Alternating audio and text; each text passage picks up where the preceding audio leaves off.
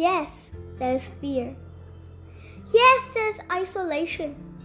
Yes, there's panic buying. Yes, there is sickness.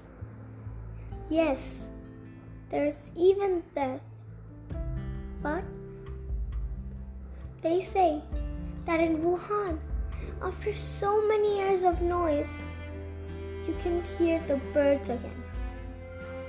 They say after just a few weeks of quiet, the sky is no longer thick with fumes, but blue and gray and clear.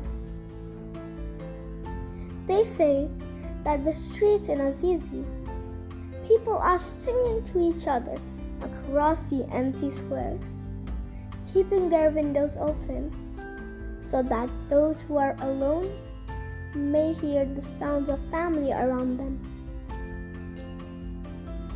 They say that a hotel in the west of Ireland is offering free meals and delivery to the housebound.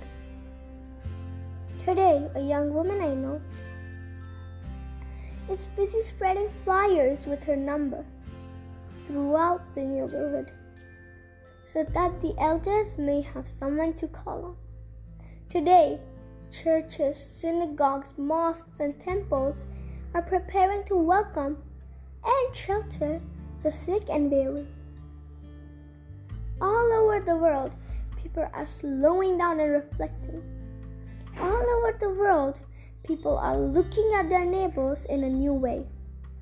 All over the world, people are waking up to a new reality.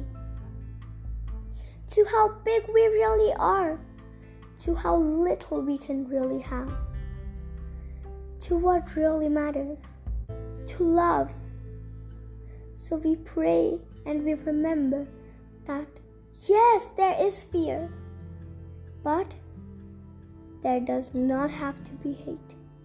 Yes, there is isolation, but there does not have to be a loneliness. Yes, there is panic buying, but there does not have to be meanness. Yes, there is sickness, but there does not have to be disease of soul. Yes, there is even death, but there can always be rebirth of love. Wait to the choices you make as to how to live now. Today, breathe. Listen behind the factory noises of your panic. The birds are singing again. The sky is clearing. Spring is coming. And we are always encompassed by love. Open the windows of your soul.